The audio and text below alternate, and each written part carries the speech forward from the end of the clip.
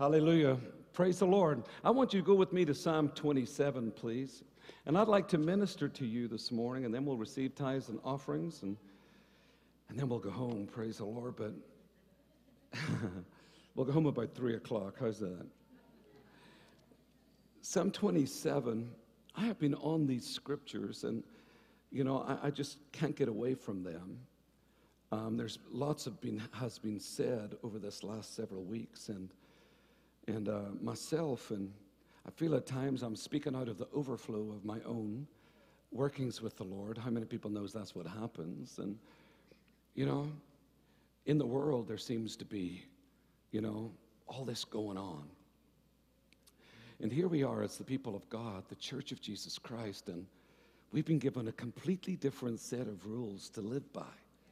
We're not to live like the one, who doesn't have Jesus, right? We're to live like we have Jesus, we have the whole of heaven, we have the lock, stock, and barrel. Amen. We're to live that we actually are part of the kingdom of God. And sometimes when you're being berated and pummeled by all of this stuff that's going on in the world, there's so much of it that can just knock the stuffing out of you, it can knock the wind out of you. And of course, being pastors, we get to meet people, on a regular basis that are just working through stuff. Not everybody's always on a high. Not everybody's always sort of yippee-dee-yo, thigh slapping and saying, it's good. There's a lot of people working through stuff, working through health challenges, working through financial challenges, working through changes, working through emotional upheavals, all of these different things. But we know the ultimate is that the Word is final authority. Say that with me. The Word is final authority. But we still have to work through some of these things. I wish we were so automatic and so robotic, that nothing ever affected us. But yet, we are a tripart being, spirit, soul, and body. The soul was not given to us to eradicate it. Our mind, will, and emotions, we need them intact, and we need them working, and we need them working well. We need this body working, and we need it working well. So we're just not spirits, that are trying to get rid of our minds and rid of our emotions and rid of all of these different things. No, we're spirit beings that by the power of the Word and the leadership of Jesus Christ, by the power of the Spirit, are bringing our mind and the will and emotions into the agreement, the reality and the manifestation of what the Word can actually do in all of us. Spirit, soul, and body. Amen. So like you, I've been working through a lot of things. Amen. Been challenged in some areas. But that's just life. Life comes to challenge. Not the life of God. The life of God gives us that fire, that determination, that ability to step up and step over all the challenges that this life would want to come against us.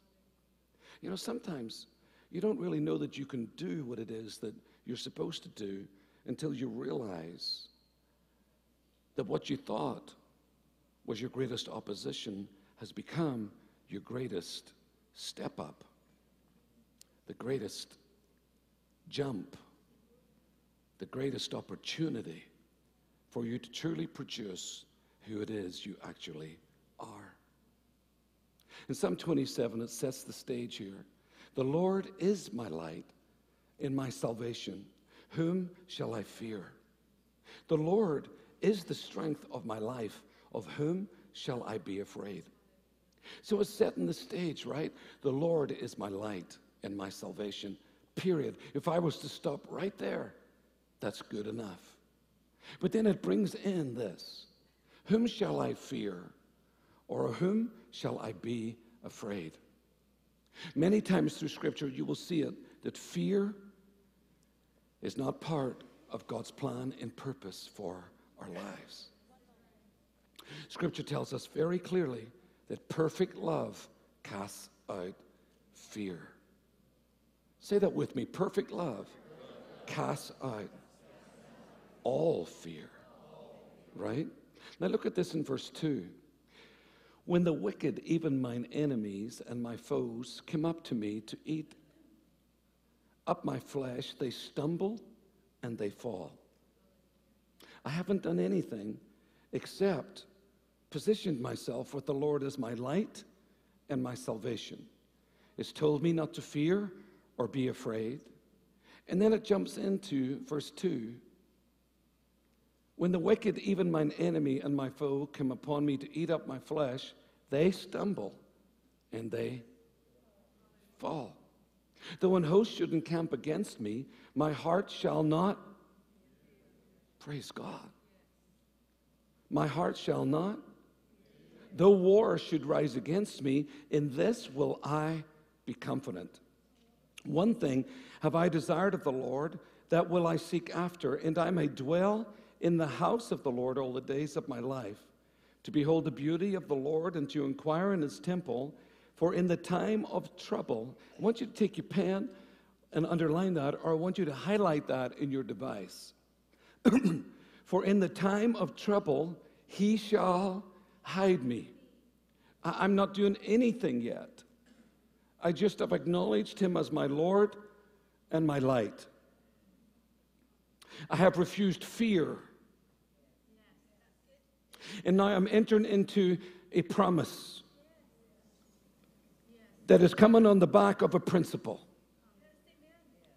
Everybody say this, I have a promise. For in the time of trouble, how many people's ever had a little trouble? How many people's ever had a big trouble? Praise the Lord, you're still here. For in the time of trouble he shall hide me in his pavilion. In the secret of his tabernacle shall he hide me. In other words, I shall not be found.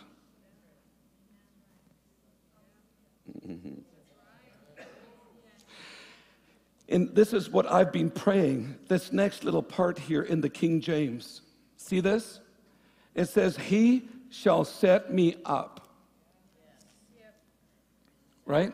And that's where I've been stopping. I know that you can say, he sets me up on a rock. But every time I pray this, it's like, and he will set me up. It's a setup. It's a setup. I'm going to say it again. It's a setup. Shout it out. He's setting me up for success. Now look at this in verse 6. And now shall mine head be lifted up above mine enemies round about me. Therefore will I offer in his tabernacle sacrifices of joy. I will sing, yea, I will sing praises unto the Lord. So I have acknowledged him as my Lord and my light. And I'm not afraid. I know that enemies are falling before me. I know that I'm hidden. I know that I'm inaccessible in the secret place. And look, what's it saying? Now I'm to praise him. Praise him. Praise him. I'm just simply to praise him. Amen. And it sounds like work. But so much wants to happen. I want you to shout it out. I have nothing to fear. I'll go back up here. I have nothing to fear. Now go with me, please, to Jeremiah 33:3. Jeremiah 33:3, one of my favorite scriptures. I have about 1,000 favorite scriptures. Jeremiah 33:3 says it like this. Call unto me, and I will answer you. Final, no doubt. Call unto me, and I will answer you, and I will keep you in the dark. And you will never know anything ever again of a spiritual nature. No, let's read it. Call unto me, and I will answer you, and I will show you great and mighty things, not just things. I will show you great and mighty things. This is how the Lord has been ministering to me for weeks and weeks and weeks. I know where this is going. Great things are about to manifest. Mighty things which you did not know. Amplified says things which were fenced in and hidden. Right? Now, let's go on over to John 14:1. John 14:1. Man, Pastor, do you not know any other sermons?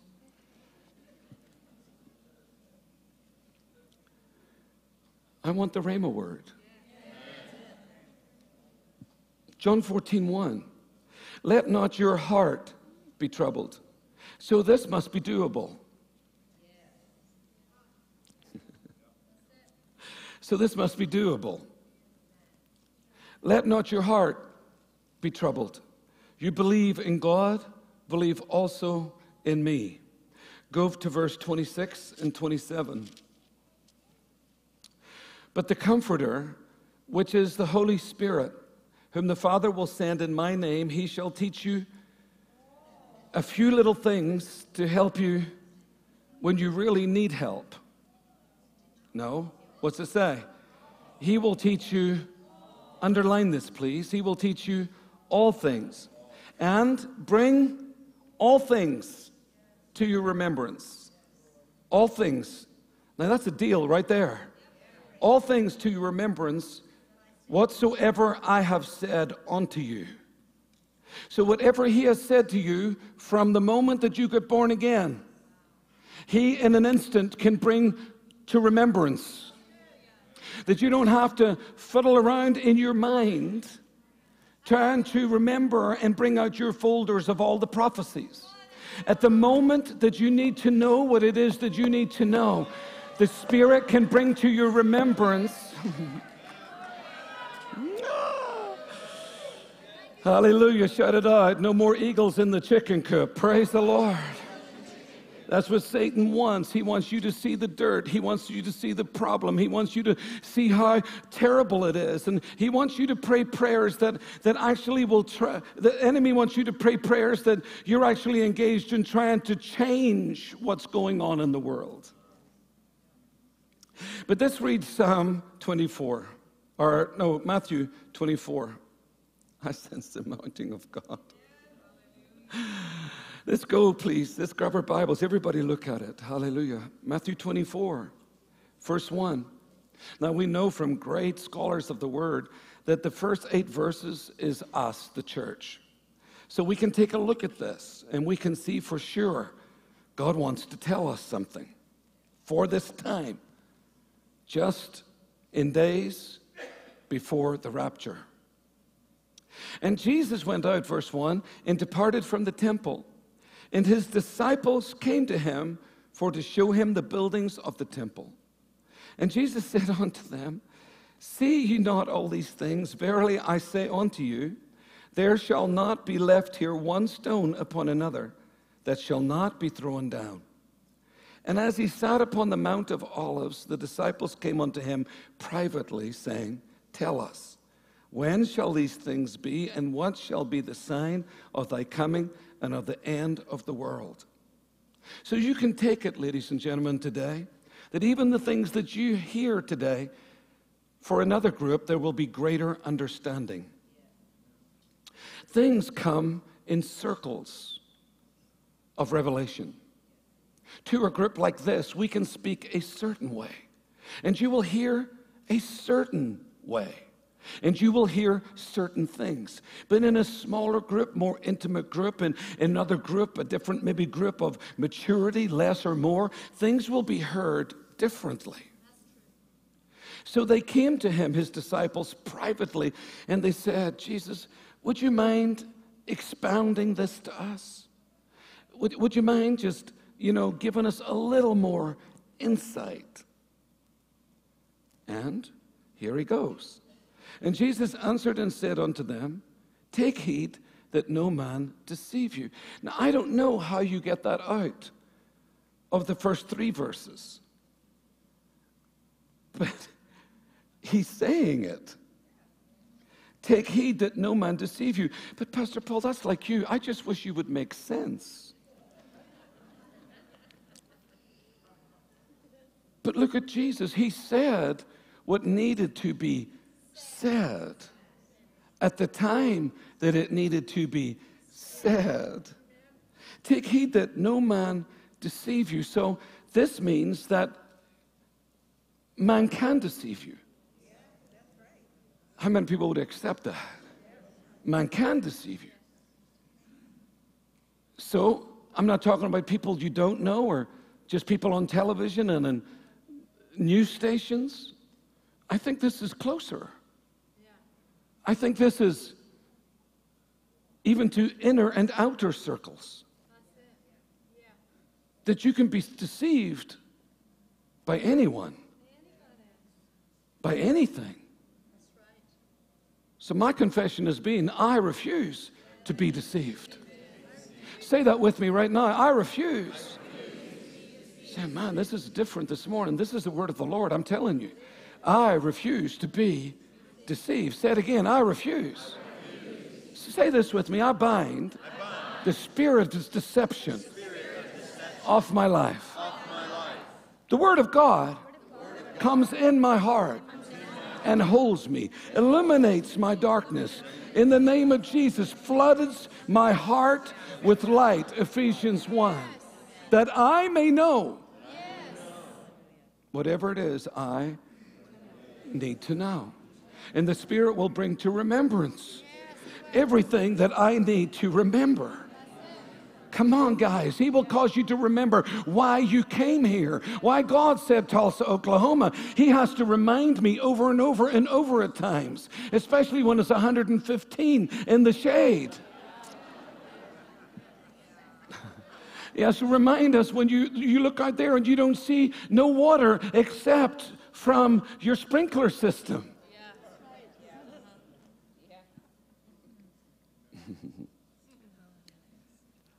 Take heed that no man deceive you, for many shall come in my name, saying, I am Christ. Well, many will come in my name and say, I have a powerful anointing. Because Christ means the anointed one. The anointed one and his anointing. So many will come and say that I am anointed. And shall deceive many. This is where character comes in. That's right. I want you to write that in there, right there, character. A little word, character. Because this is not just about anointings. This is not just about giftings. This is about character. Y'all doing okay? Wave at me if you're doing okay, okay. Am I being nice? Okay, praise the Lord. Hallelujah. This is about character. Longevity of producing Christ. Not just his ability, but his character. His character is love, joy, peace, long-suffering, gentleness, meekness, kindness. Right? Not when you feel like being kind. Not when you feel like loving. Right? Because anybody, any one of us, at any time can feel an anointing. Especially in a church like this, right? I mean, the presence of the Lord's all over the place. You just come in here and go, there he is. So you can't put a premium on just, I'm anointed. I have to be able to walk with God in good reputation more than 6 weeks. If I really want people to respect the anointing on my life. Come on, is this okay for you? But I don't know why people don't respect me more.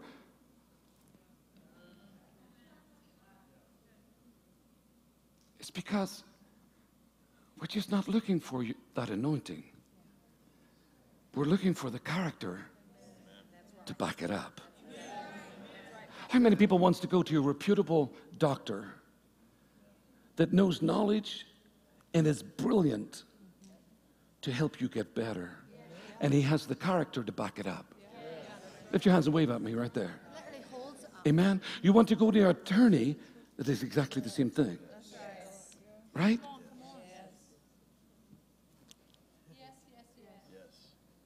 Right? When I go to a restaurant to eat, now please hear me because I believe God's in this. When I go to a restaurant to eat, the chef can be brilliant in the kitchen, but if I see him out the back of the restaurant, puffing on a cigarette and just having a laugh with the girls, my respect for that chef in all his fancy cooking has just left me. Saying, well, you judge it. No, I'm trying to push a point. Because you want to fly high, then you have to get rid of stuff that will keep you low. That was a good place to clap. You want to fly high, then you have to get rid of stuff that will keep you low. That's why rising in God can become uncomfortable. Because you're leaving the norm of how things were and how you could act then. It's the same in business. It's the same in every. These are laws that you have to adapt and become fortified within yourself with traits that produce godly character. Shout it out, we're going to make it. So I wish we could just say, just to have at it, guys. The anointing is just amazing. The presence is just amazing. But there's no longevity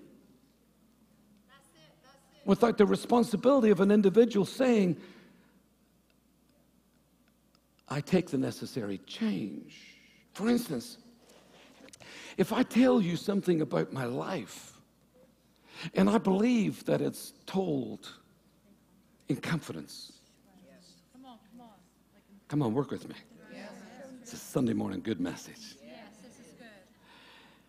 And the next thing I hear, Naomi knows it.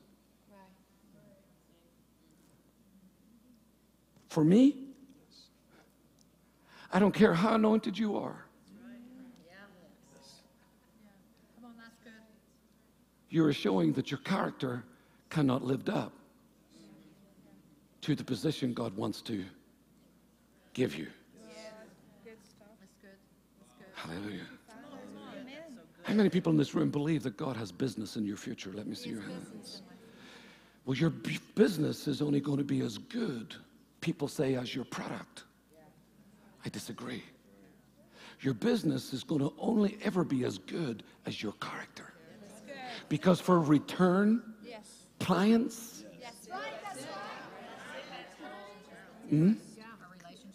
relationship of trust. And I mean, you work in computer, you work in all of these different, with computers, and you're working with people all the time. So you see so much of this go on. Just because you can push buttons doesn't mean to say that you're a blessing to the company. Your character has a lot to do with it.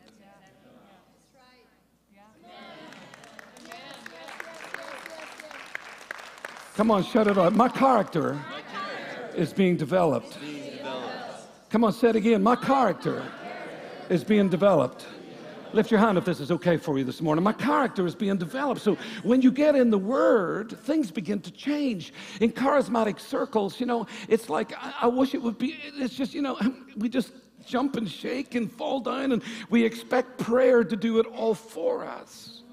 But I honestly believe that in reading the Scripture, this is where some are getting deceived. Help me preach this. Come on. That's where some's getting deceived because they just want a touch from God. They want God to sort it. They want to feel okay about their life. But we're not here to feel okay about our life. We're here to finish out our lives. And that takes adjustments. How many people in a week do you see at the chiropractic practice? Yeah, hundreds of folks in a month. And they're all there for what? an adjustment. They're not there, as much as a nice guy he is, they're not there just to visit with Paul. Oh, I'm here, praise the Lord. Here's my money, and I just want to sit with you, Paul. He's just such a nice guy. I feel so good around Paul. Oh, now, listen to me. So we tithe and we give and we do all these different things and we sit in the church and around Paul and we feel better. But unless I get adjusted, That's right. Amen. I'm still going out the same. Right. I might feel better. All's good with me and Paul. That's what I want to know. Just that it's good with you and me. We're good. We jive. We're good. But I was there not to feel Paul, to feel good about us. I was there to be adjusted. That's right. That's right. And you can see that the 12 disciples were constantly being adjusted. Well, I'm going to find myself a church that they don't do adjustments. Then I can tell you right now, you are sentencing yourself to a life that you have created. Yeah. That's right. It's your choice to stay where you are. Change is a beautiful thing that comes. People think I love it because I'm a minister of change. They think I love it. He loves change. But truly, Paul, I don't like lots of change. But I've learned, now in my early 50s, that without change, then I will never fulfill my destiny. Because every year, every month, every week, I have to adapt, align, realign, adjust, check myself. I found myself recently, just in anything but the love of God. That's why I'm preaching it. I'm preaching it for me. I am owning up to you that your pastor needs serious help with some things right now regarding the love of God. So I have to adjust and adjust and adjust and adjust and adjust.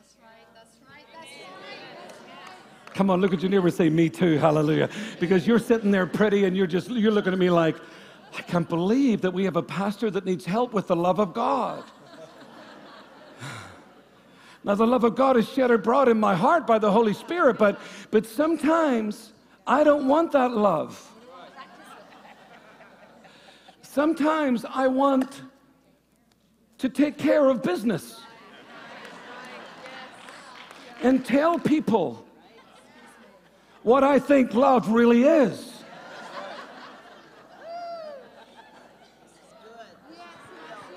But I'm a minister.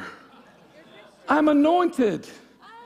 And I have to develop character also. That's right. So if I go around anointed, telling everybody what I think of them and what they are, and you blankety blank, and if I go around smoking behind the bike shed at the back of the church, and if I just go around, That's right. doesn't matter how anointed I am in here. Oh, that's good. Well, Pastor, you should just tell people how it is.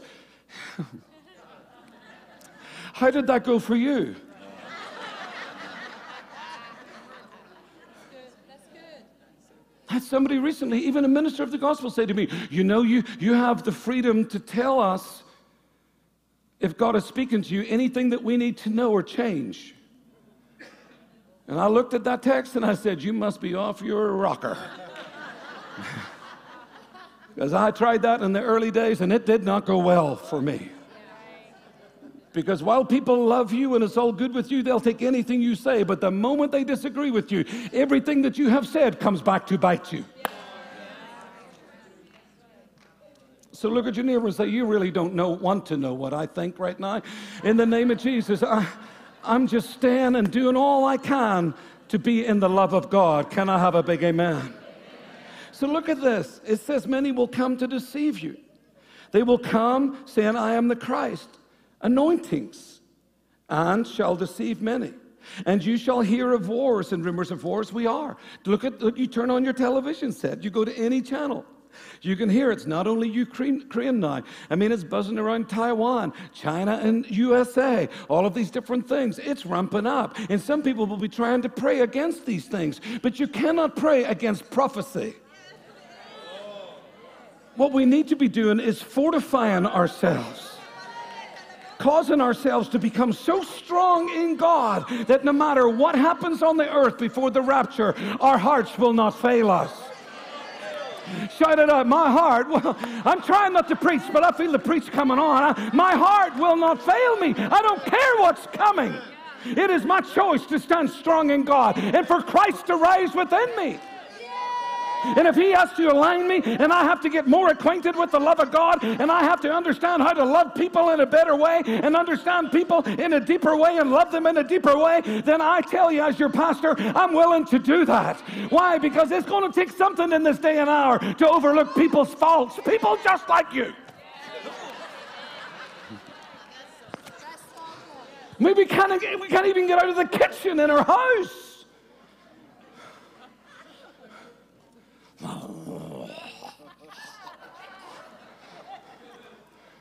Jesus, just even the rapture so that we don't have to go another 10 years married.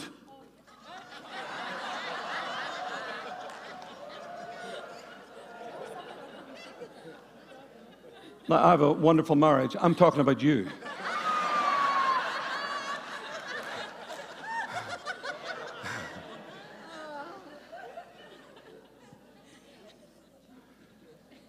You know, God can give you a spouse to help you change. Amen. Not to make you change, but to help you change. Because we're only a part. A half becomes a whole. Now we're stuck together.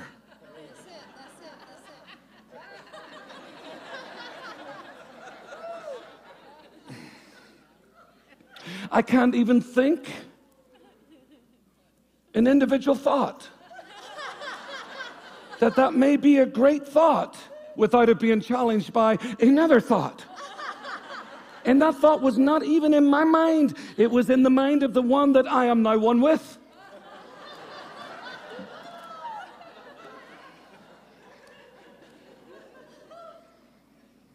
But the love of God is in this one. And we overcome everything by the blood of the Lamb and the word of our testimony. And as a whole, we are better than a half. Yes. And if I don't see it to begin with, Karen can see it. If she doesn't see it to begin with, I can see it too, are better than. So if you don't have a spouse, then you have to make sure that you're walking with God and that you've got a godly covenant friend. A godly covenant friend is not a yes person. Amen? They see your life going south a little bit, they're going to help you get back up towards the equator. That's a good friend. A good friend is not allowing your life just to be whatever it wants to be. It's called character development, ladies and gentlemen. We are supposed to sharpen each other. Iron sharpens irons. Our relationships are not supposed to be just twee and just, amen, oh, glory to God, dropping grapes in each other's mouths. Stop that. Get on with your life. Work for a chance. Work for another moment. So say the love of God. Is this okay? The love of God is shed abroad in my heart. Look. And there'll be wars and rumors of wars. See that you be not troubled. For all these things must come to pass, but the end is not yet. For nation shall rise against nation, and kingdom against kingdom, and there shall be famines and pestilences and earthquakes in diverse places. All these are the beginning of sorrows, and I wrote in there the end of the church as we know it. This is the beginning of sorrows, these things that we are experiencing. I wish an anointing was all I needed to produce a billion-dollar business. You say, well, I know a lot of wealthy people and they have no character, but you're not them. You're of the kingdom of God. Well, a few shady characters out there, but shady characters. How many people are glad in this room that you're not called a shady character? Let me hear your hand. Wave it. Shout it out. I'm not a shady character. Amen. My word is my bond. Come on, say it like you mean it. My word is my bond. I don't want to say it. Say it. Because I tell you, Satan wants you to say other things. Now, I've been declaring over you and over me that we love each other. That we're among a company that loves each other. I'm not going to go just immediately to the love chapter, 1 Corinthians 13. You'll be glad to know.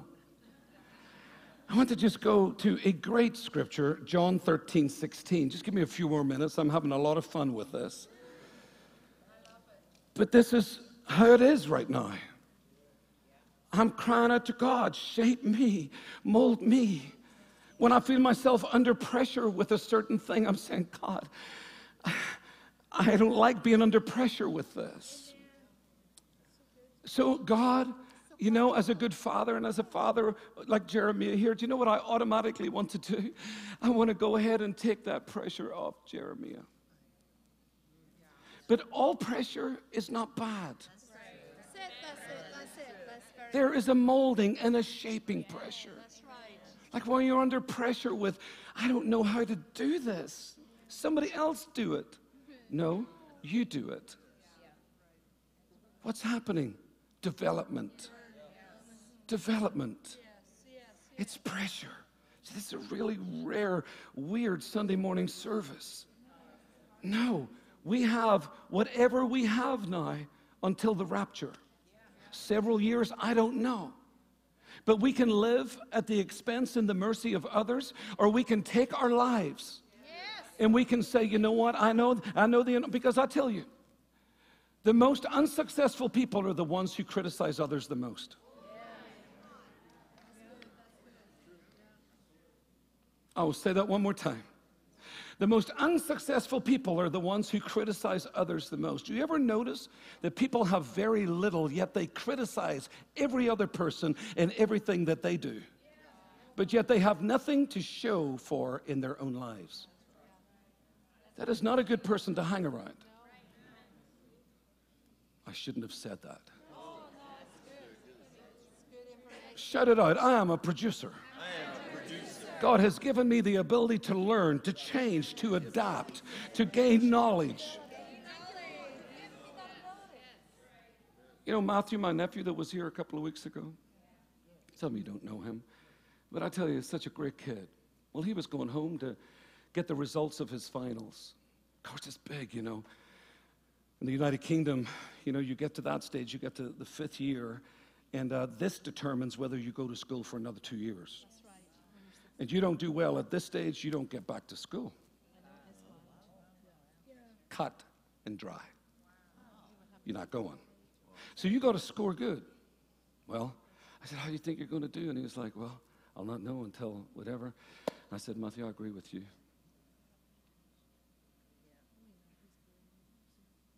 Now, he worked. He's a bright cookie. He got 7 A's, 2 B's, and a C. And he's going back. I want you to lift your hand and say, God helps me. Even when I don't even know I need the help. Oh, come on. Christ in me, the hope of glory. There is character that's about to be manifesting through people in this day and hour, ladies and gentlemen. I want you to look at your neighbor and say, you don't even know who you're sitting beside. Praise the Lord. Because you think it's about gifting. This is where the world is at. They think it's about gifting. They think if I can just, you know, even in the church world, if I can just be gifted enough on the platform, if I can just be, you know, anointed enough on the platform, you'll get a few people. You might even get a crowd. But without character, eventually one day, everybody will see what you really are. Because you might fool people some of the time, but you will never fool people all of the time. And it's the same with business. You can't start a business this week and start another one the next week and then start another one the next week and stop this one this week and stop this one. Now people's looking for longevity. Character means that you're going to come back to my shop over and over and over again. Why? Because you got value for money. You like my character. You know that I'm just not in it for the buck. No, you got service. Can I have a big amen? You got service. Shout it out. It's called character. Thank you, Father. Well, Pastor Paul, you know, I don't know why people won't give me a break. They will. They will. When you have learned to do it God's way. Say, I know people in the world, they're prospering. I told you before, you're not in the world. John 3:16 says this, for God so greatly loved and dearly prized the world that he even gave up his only begotten Son, so that whosoever believes and trusts in, clings to, and relies on him shall not perish, come to destruction, or be lost, but have eternal, everlasting life. Everybody say that with me, eternal, everlasting life. Woo, come on, the Zoe kind of life. The God kind of life on earth as it is in heaven. I want you to lift your hand and grasp it right now and say, I take it in the name of Jesus. Come on. I don't care what size of house you live in. I'm looking for your character. I don't care how many people you raise from the dead. I'm looking for your character. I don't care how many messages you can preach. I'm looking for your character. Character is going to stick with me a very long time. When the feeling of the anointing has left and you have left the office of my business, you're taking more with you than just the feeling of being with me. You're taking away with you what? Part of the skill that I have and what? Knowledge and the part of character that's going to walk with you. Character walks with people. I'm going to say that one more time. Character walks with people. Do you know, I've had the pleasure over this 20-something years of ministry to watch so many people not only develop in their giftings and anointings, but to develop in character. Change came to them. When I sit and talk to people now, maybe so many years later, they talk differently. They act differently. They live differently. I can say, well, I miss that. No, I don't miss that man. I'm loving this man. I don't miss that girl. I'm loving this girl. When people change and gain knowledge and all of these different things, they're not what they were. That's right. Praise God. Thank you, Lord. So you must receive them as they are.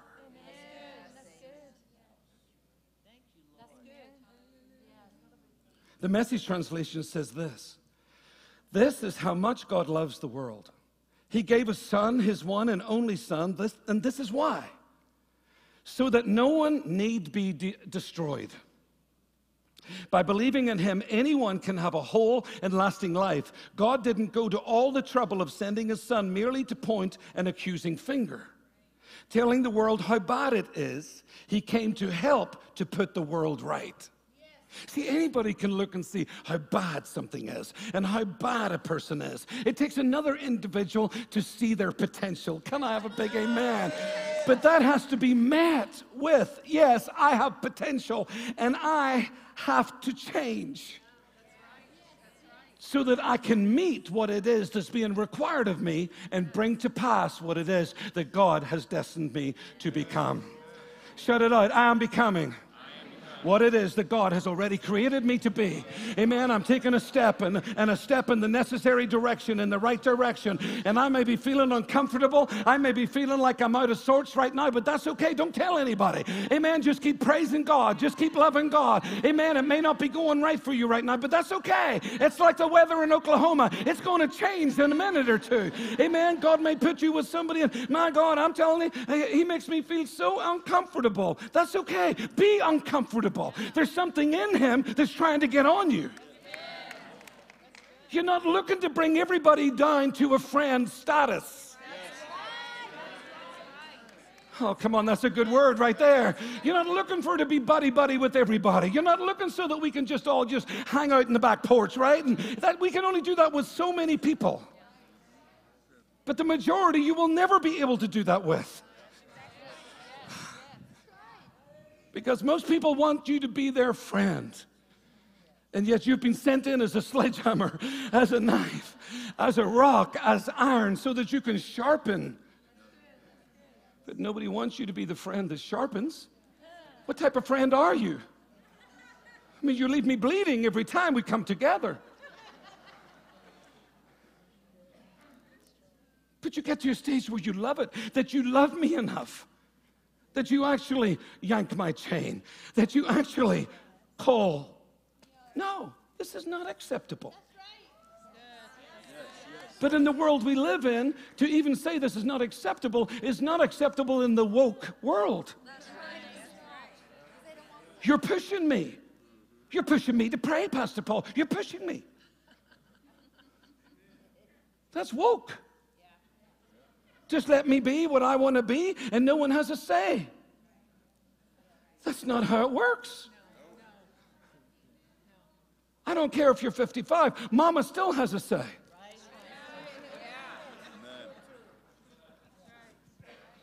We live by these principles. We listen.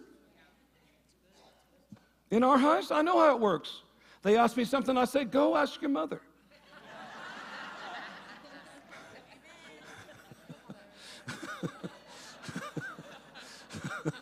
Please ask your mother. How many men know what I'm talking about? Go ask your mother. That's above my pay grade.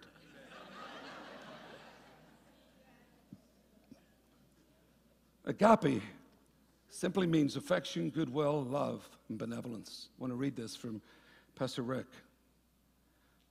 The meaning of agape, the word agape is so filled with deep emotion. Maybe if I could have Tim or somebody come back, please, right now.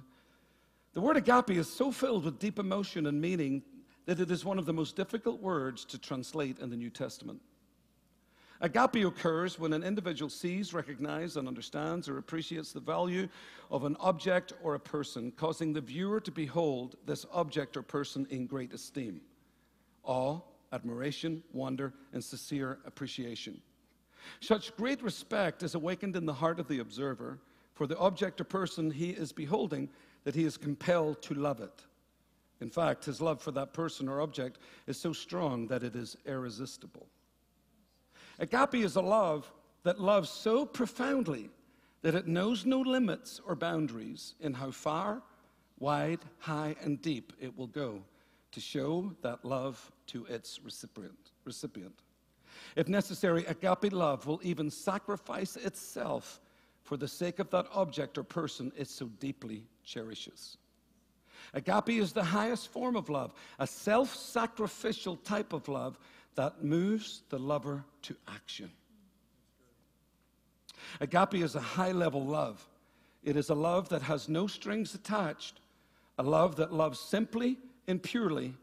It is the God kind of love. Martin Luther King said this, agape is something of the understanding, creative, redemptive goodwill for all men. It is a love that seeks nothing in return. It is an overflowing love. It's what theologians will call the love of God working in the lives of men. And when you rise to love on this level, you begin to love men, not because they are likable, but because God loves them. You see, guys, if we want to continue to just live out of what's likable, we're going to miss the whole plot. It's so easy to get along with what you like. It's so easy to be with the ones that we're compatible with. But the love of God reaches beyond and says, you know what? I want your future even more than I want my own. I want you to make it more than what I even want to make it. But love cannot overreach and tamper with the will of an individual. Man's will must meet this love head on and say, I receive it. You see, I've loved so many people over the years that have made it. And I've loved so many people over the years that they just fall and fall and fall and fall. And you know, at times they begin to make it everybody else's fault except their own. But one thing that we have to employ in all of this that I'm talking about today is the act of our will. Yes, that's true. I, by my will, receive the help of love. I don't care how it makes me feel. I don't care its expectations of me. I know that love will produce me what I have been created in Christ Jesus to be. Amen. I pray over you the right place, the right time. I pray over you to see with eyes with clarity. And don't be moved by how you feel about what's going on in your life. But center yourself, anchor yourself in the Word of God, and know those who labor among you, whether it be in the church world or whether it be in the business world. God brings us people at times, like that bicycle at Christmas. And on the side of the package it says, some assembly required. And at 1:03 on Christmas morning, you were sitting there trying to put this bike together that was made in China somewhere. And you find that the bolt that holds it all together is missing. Your character is being challenged right now. Christmas is about to be a mess right now. Not because of the bolt that is missing from the guy sitting in a back shed in China, but because you should have put the bike together at a different time instead of 1:03 on Christmas morning when you realized you needed another bolt.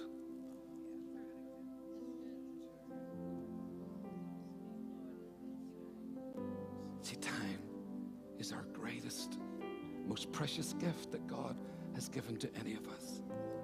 And what you do with time is going to make the difference in all of our lives. I want you to say this: I take authority over procrastination right now in the name of Jesus. Father, whatever I need to do today, I am not putting off to tomorrow. And whatever change needs to take place in my life today, I receive it today. Billy Graham said this: agape love is selfless love. The love God wants us to have isn't just an emotion, but it's a conscious act of the will. A deliberate decision on our part to put others ahead of ourselves. This is the kind of love God has for us. You know, I didn't need to get up at 3 o'clock yesterday morning. I could have just stayed on and had somebody else minister.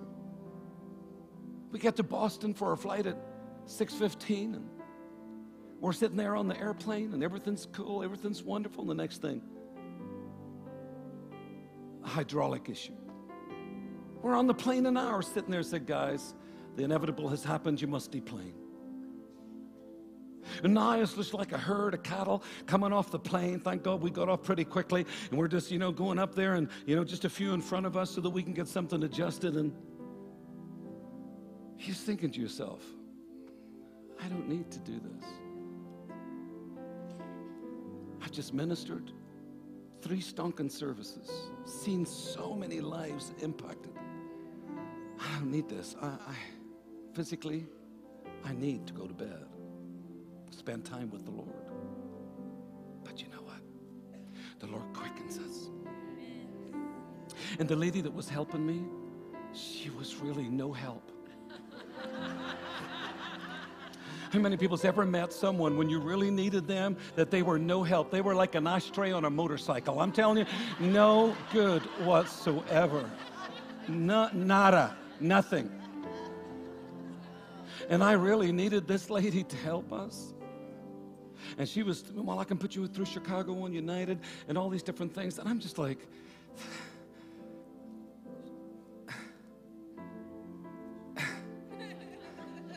love of God, love of God, love of God. Agape, agape. I might see this woman some other time. And this lady beside her was working with this other lady, and she's going, well, if you go quickly, you can get the 8:45 to Dallas. I looked at the lady and I said, there's an 8:45 to Dallas? This was 8:15. I said, there's an 8:45 to Dallas? She says, oh, yes, there is, actually. I said, well, hello. Are there seats on there by any chance?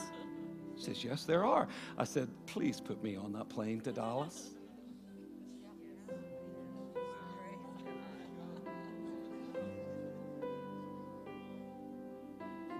She tried, and it wouldn't let me on.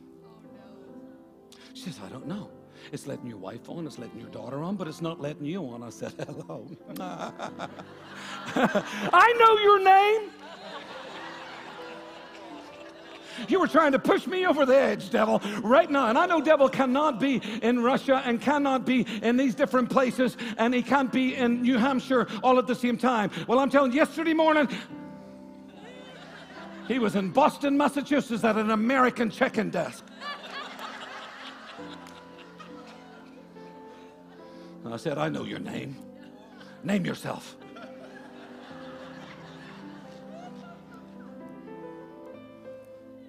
I said, please try it one more time.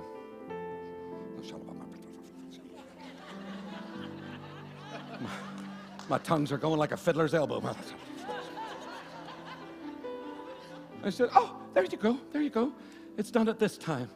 I said, give me that boarding pass. So I get into my seat. It wasn't the same seat that I had. The other seat I had was a nice seat. This seat is way down in the middle of the aircraft and in A, up in the window. And on my phone it says American Airlines on the thing. You know, my flight had been changed then from Dallas to Tulsa to 6 p.m. I said, I'm getting into Dallas at 11:20. I said, Karen, what flight are you put on? She said, oh, I'm put on the, 11:35. I said, which one's Jeremy on? 11:35. I said, I'm on the 6:35. So I'm fiddling about on my app, and it says, now, all flights are closed, no change available. Now, I want to let you know is that I am platinum. Pro. And it brings a little perk. And I couldn't even get perks working for me because Perky was out to lunch. So I remember reading something about this and said, look, if you're ever stuck, use the text messaging. And I thought, where is the button? Where is Joshua when you need him? Where is the button? There's a button around here somewhere. And I found it at the top, and I hit the button, and it came up 3 different questions of what they thought I could need help with. And I started out. My wife and my child is on another flight. I need on the same flight, and I've already checked, and this seat is available. Can you please put me on it? And the guy went through 10 minutes of discussions with me. And I eventually said this word, please put me on this flight, on this seat. And within a couple of minutes, it was done. Do you think I'm exaggerating? This was what was going on. And I'm going, godly character. I am being highly developed. Highly developed. Because it's not the first time that I've sat on an airplane and people have said, well, hey, Pastor Paul. So I'm always mindful, Paul, don't blow it on this airplane. Don't blow it in this line. I was somewhere in Tulsa last week at an appointment. This was the second time I went to this appointment with this person. They didn't know me from Adam. First time filling out all the forms, all those different times. The next time I came to this person, she welcomed me with, oh, hi, Pastor Paul.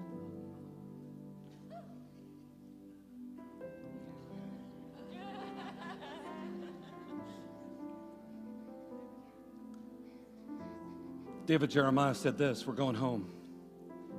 It is possible to be at the top of Christian service, respected and admired, and not have that indispensable ingredient by which God has chosen to work in His world today. The absolute sacrificial agape love of the eternal God. Max Lucado, everyone knows Max. What is the love that endures decades, passes on sleep, and resists death to give one a kiss? Call it agape love. A love that bears the semblance of God's. Ladies and gentlemen, finish today as we give our tithes and offerings. God loves you for no reason except that He loves you. And He gave His Son for you, that you would become the undeniable, indisputable offspring of the Father. Such a great future awaits each and every one of us. Come on. How many people believe that you're going to live it out to the full, to the overflow?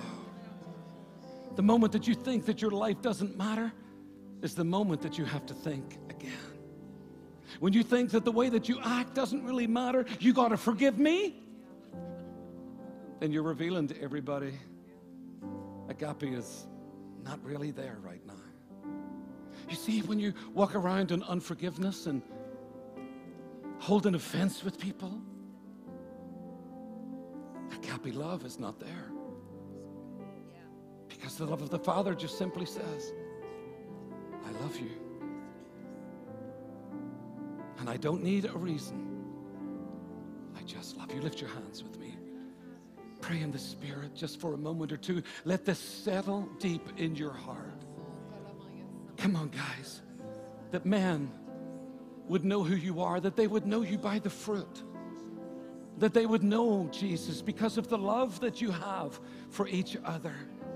And I know for one it'll be like, oh man, this was a different type of message, but I believe that this is the message of God. I believe that the message of the hour is the love of God. What can we say? What can we do? How can we do this? How can I go beyond myself for others? They're irritating, agitating me. No, no, no, no, that's just revealing you.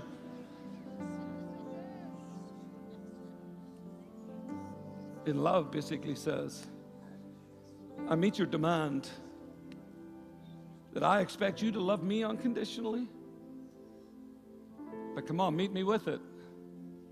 Love me unconditionally. I want to preach on that unconditional sometime because it's just not unconditional. There are some things attached to that will produce the power and the purpose of God in your life. I pray today that you got something out of this. I pray today that you heard the Father, because in the day that we're living in, go ahead and clap right now, the day and hour that we're living in, come on, that's a good place to give Him praise and honor and magnify His name, because the day that we're living in, I'm telling you, it's coming to steal, it's coming to kill, it's coming to destroy. Everything is set up now to rob from you, to take from you. Everything is set up. Look at our government. Look at the governments of the world. Who in their right mind would have thought that it could have come to this? Well, what Satan had hatched through COVID was just part of the plan, to bring people to a place, even the church, as being cautious. But we got to get back, ladies and gentlemen, into the offensive positioning and begin to move forward again, shoulder into it, with our foot leaning into it, and seeing the goodness of God manifest in our lives. Come on, shout a big amen.